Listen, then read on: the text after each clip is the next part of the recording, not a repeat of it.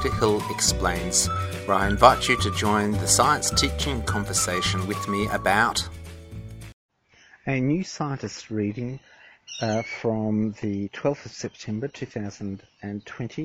And it's called Beyond Ancient DNA. I've sort of been reading through New Scientist and been doing other things recently. I've got to do Podimation such that it's a more transparent thing from my mobile phone into a podcast. I've got to actually do the software in the background for it.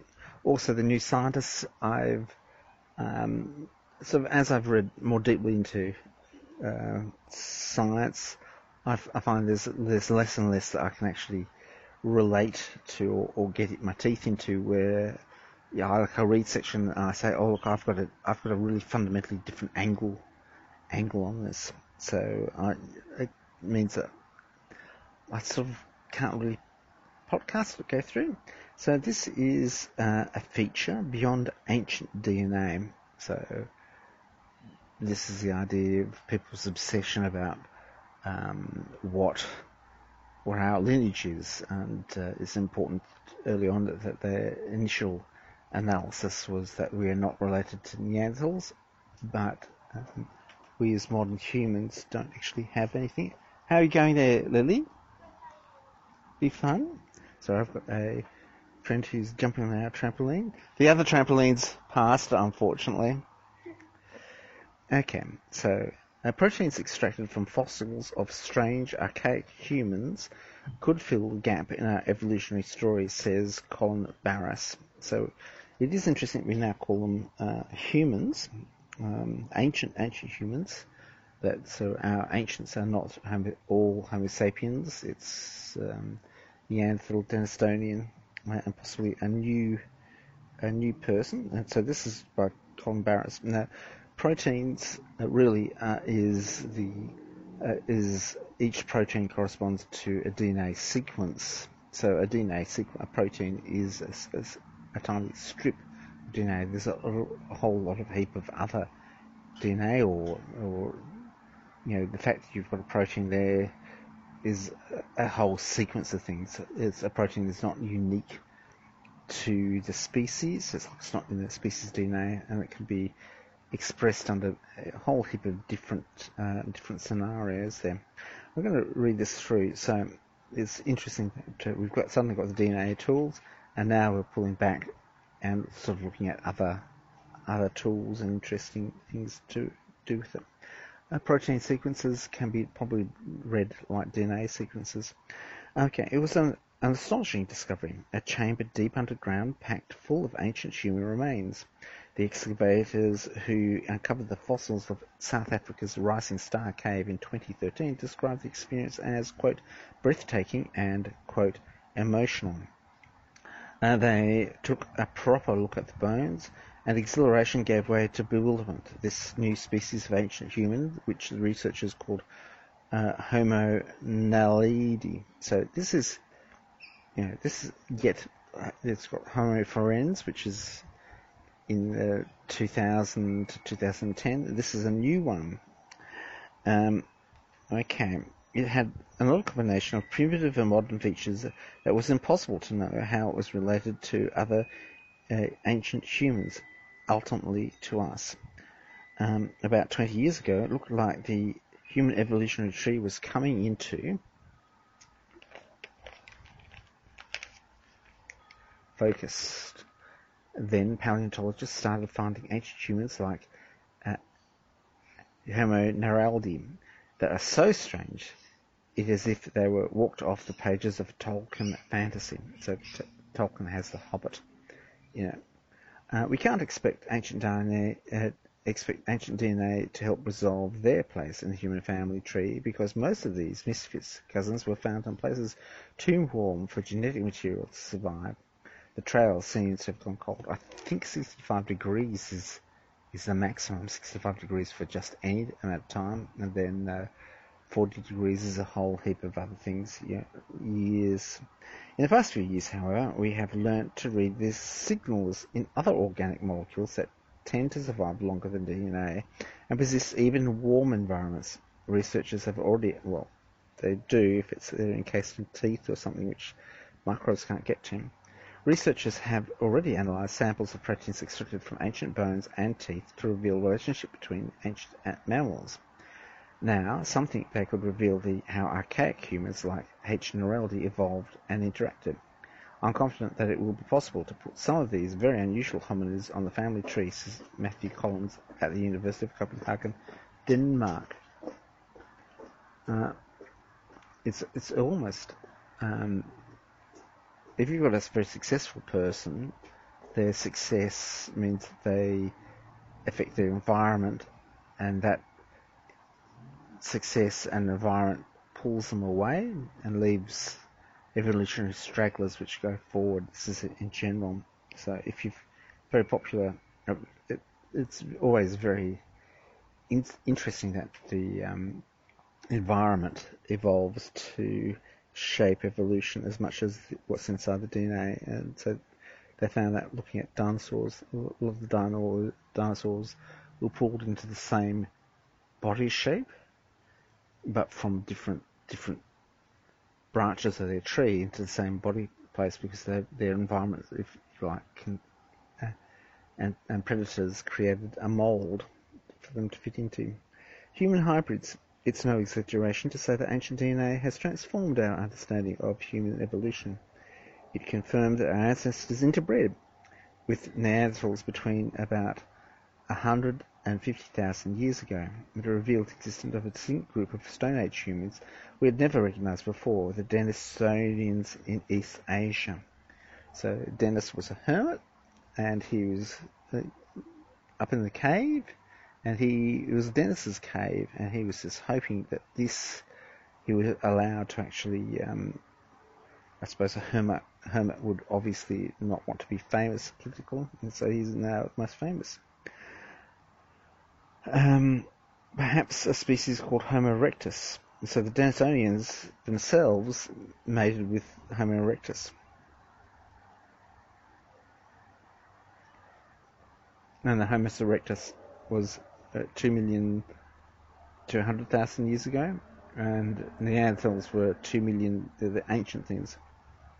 In other words, ancient DNA has revealed the Stone Age world was populated by many distinct human groups that, despite their genetic differences, were more than willing to interact, interbreed in the paths crossed. Well, you can imagine that.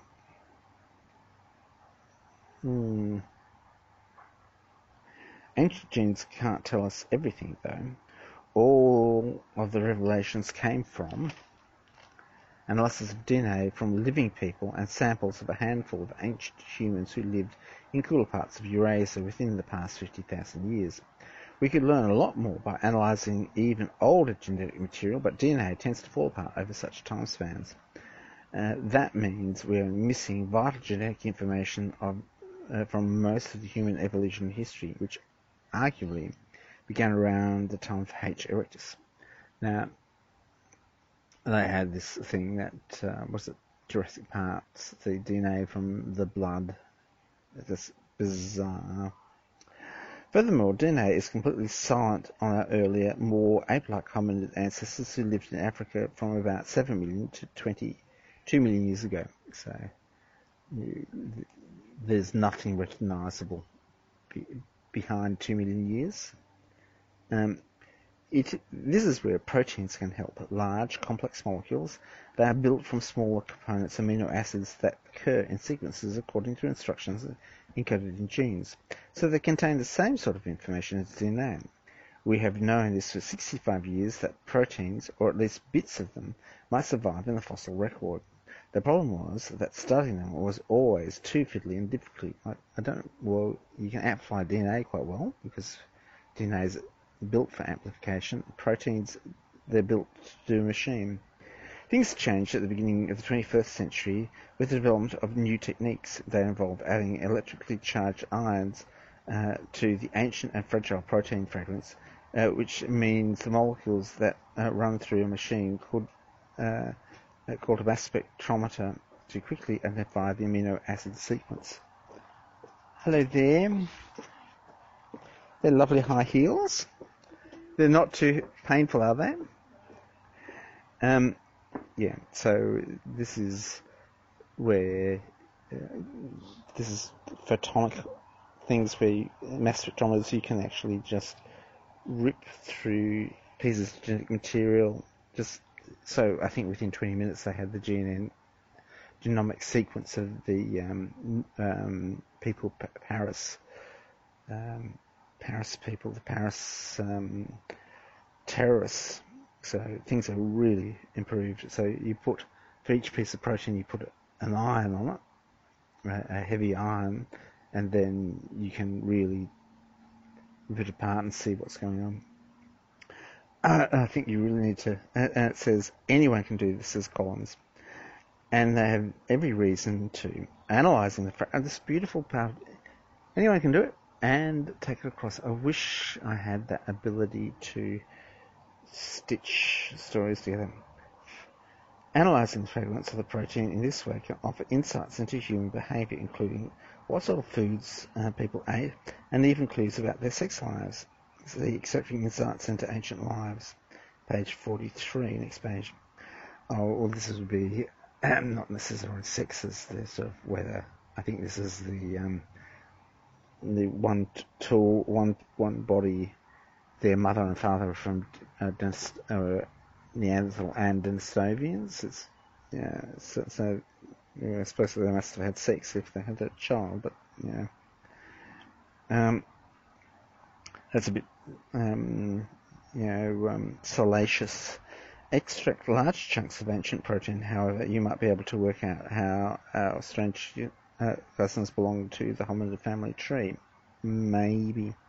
Biologists build evolutionary trees by examining similarities and differences between species, whether in terms of their physical appearance or their molecular makeup. By and large, the more similarities two species share, the more likely they are to be closely related.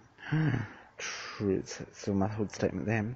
Proteins are suitable for this sort of evolutionary analysis because animals typically produce equivalent versions of the same proteins, collagen, keratin, hemoglobin, and so on, and because the sequence of amino acids within these proteins can differ slightly between species. You betcha. This means that if you extract large chunks of particular proteins from extinct hominids and read their amino acid sequences, you can use that to work out how they relate to one another. And to living humans, that's an interesting thing. That's definite. It's, if you can imagine, it's like a pipe with the information flowing only one way. There are some caveats. Although the human body contains tens of thousands of distinct proteins, surprisingly few of these are found in the tissues that readily become fossilized. Teeth is an example. Tooth enamel preserves ancient proteins very well. But even in a living human, it contains just 10 or so different proteins, says Frido Welcome, also the University of Copenhagen. Each protein is generally between 50 and 2,000 amino acids long, so even if all the proteins found in the general proteinome are recovered in a fossil tooth, there might be a combined sequence of about 20,000 amino acids at most. For comparison, a complete ancient human genome contains a genetic sequence of billions, generally 4 billion pairs long. The question is then, do ancient phenomes contain enough information to build a reliable evolutionary tree? Recent work suggests they do. So I do like that, the question and answer respond to it. I do like that. Do we ask a question and then we come across? Over the past 5 years, this approach has been used to construct evolutionary trees for various ancient animals. A 2019 analysis of sloths, for instance, looks so different to conventional evolutionary trees for this group of animals that it was viewed suspiciously by some people in the field. But a second study, geneticists independently analysed sloth relations using tried and trusted DNA analysis and gave essentially the same result as the protein study. So that's, so it's one of those things that had it failed, it'd be bad, but if it passes, it doesn't tell you all that much about science disproving hypothesis. The field of paleoproteinomics, as it's known, has now moved from the realm of primates into the realm of primates. Yassi, Wilke, and Enrico Capellini, the University of Copenhagen, led the analysis of ancient enamel proteome taken by the largest extinct apes, the Gigantopithecus. The information contained suggested that there's ancient primate which lived in southeastern Asia until about 300,000 years ago was... It's interesting how these came out. Now, the interesting thing is that you've got these very unusual, diverse animals, but if you've got the unusual and diverse, there's not many of them related to living orangutans, an idea that matched expectations. What made the result particularly intriguing was that the Gigantopithecus due to research was 1.9 million years old and came from a subtropical cave in southern China. That is exactly the sort of place which Homo erectus and the enigmatic species like H. naraldi have lived over the past 1.9 million years. The implication is that fossils left behind might contain enough protein to work out where they fit in the hominid evolutionary tree. Quote, the Gigantopithecus study definitely pushed the boundaries of what we know about protein preservation, end quote, says Jessica Hendy of the University of York, UK. By the time the Gigantopithecus paper came out, the researchers had already moved from apes to hominids. A few months earlier, Welker and his team had published works describing the dendrine proteome from a 160,000-year-old hominid jaw. The fossil, they conclude, may have belonged to a Denisovanian. It was a conclusion with profound implications because the jawbone had been found 3,280 metres above the level of the Tibetan plain. Perhaps, they suggested, Denisovans addicted to such altitudes. Interesting. Early this year, Welker and Capellini notched up another success. Their team reconstructed an animal proteome of a tooth was potentially 950,000 years old that belonged to another poorly understood human. The Homo antecessor once lived in Spain. The information with the proteome firmed up the idea that the H. antecessor was closely related to the common ancestors of our species shared with Neanderthals and Denisovans. It was spectacular proof of ancient protein really can shine a light on the murkier early chapters of our evolutionary history. Now, thoughts are turning to the contentious hominids that walked the earth more recently, particularly the Indonesian hobbit, discovered in 2003, and H. naraldi. Both lived with our species. Homo sapiens evolved about 300,000 years ago. So I had 200,000 years ago, so it's only going to go. But show a truly bizarre mix of features.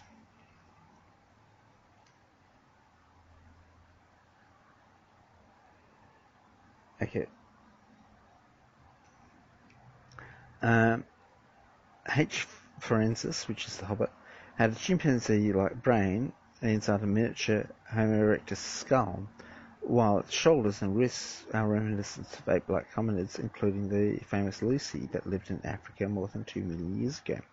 H. naraldi, meanwhile, had a brain only marginally larger than the chimpanzee's, hands that looked little like Lucy, and feet very similar to those of living humans. So the hobbit's feet were very large and flat, and the modern humans are pretty amazing ones. We still have no idea whether H. flalandus or H. naraldi sits on the human evolutionary tree. We don't even know whether they really are humans and ultimately descended from the species like Homo erectus, or whether they're a group with an ape-like hominids. Fresh clues. Both scenarios are plausible. The proteins should help us figure out which is right, says Welker.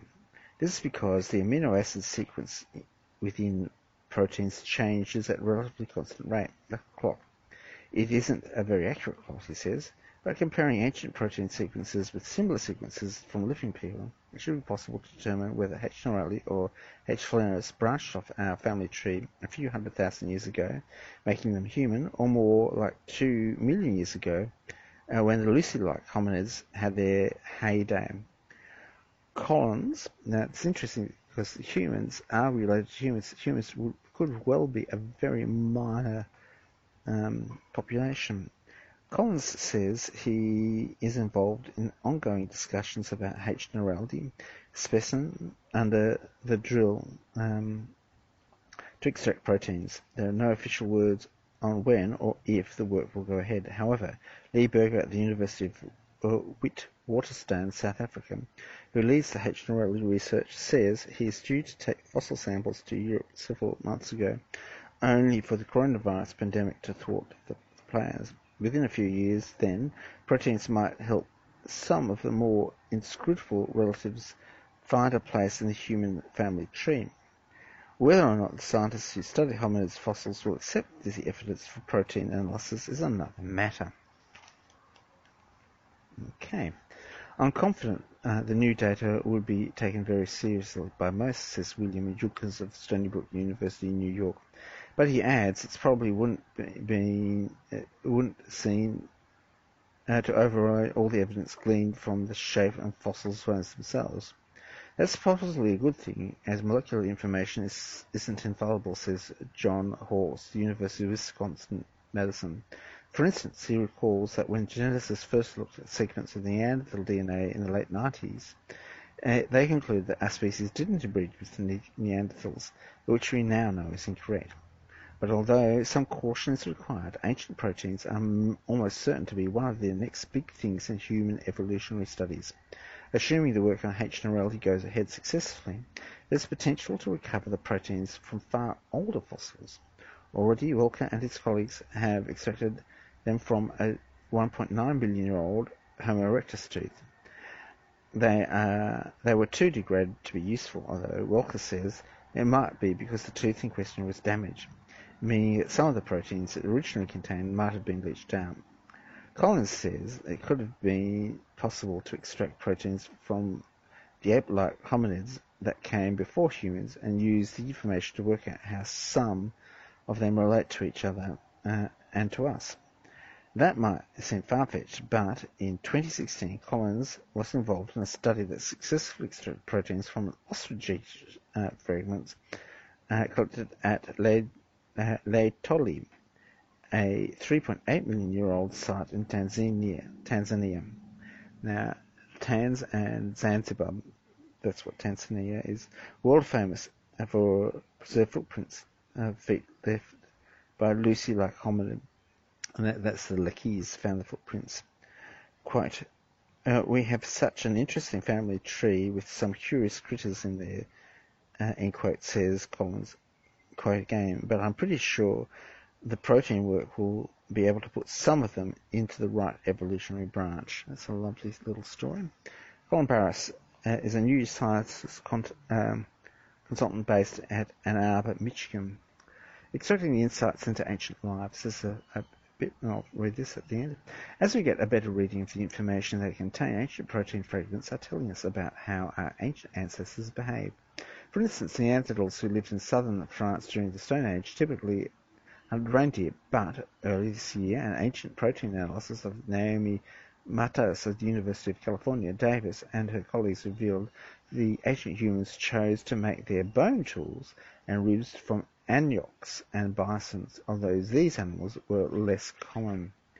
Well, perhaps there may be a problem with reindeer. Study, or a cultural thing, sort of like upgrade. Studying ancient protein, you may have to cook food. Yeah, there's heaps of different stories here. Early this year, Siobhan Wilks at the Max Planck Institute of Science of Human History in Germany and her colleagues examined food proteins trapped in the ancient dental plaque. They concluded that people on the eastern steppe began consuming dairy produce at least 5,000 years ago. This means that there is equally long history of dairy consumption in Europe and the Eurasian steppe. And yet, while Europeans now carry a genetic adaptation that makes digesting milk easier for the adults, few people in the Eurasian steppe do. Quote, these two regions seem to take different trajectories when it comes to evolutionary selection of dairy consumption. Well, I don't know. This is, real questions about the logic of that. It's also interesting to ask why, says Jessica Hendy of the University of York, a co-leader in the study. It is a question she is now eager to answer. Oh, wow. Ancient proteins can even guide us to better understand the prehistoric sex lives. One of the biggest science stories of 2018 was the discovery of a 90,000-year-old bone fragment that belonged to a teenage girl nicknamed Denny, who had a Neanderthal mother and a Denisonian father. Men are from Venus, and although it was DNA analysis that revealed Denny's remarkable parentage, geneticists might not have chosen to study the bone fragment if it not for the fact that ancient proteins had already shown it belonged to an ancient human. Oh, there you go. So protein, I think protein is sort of like interesting studies. Thanks a lot for listening.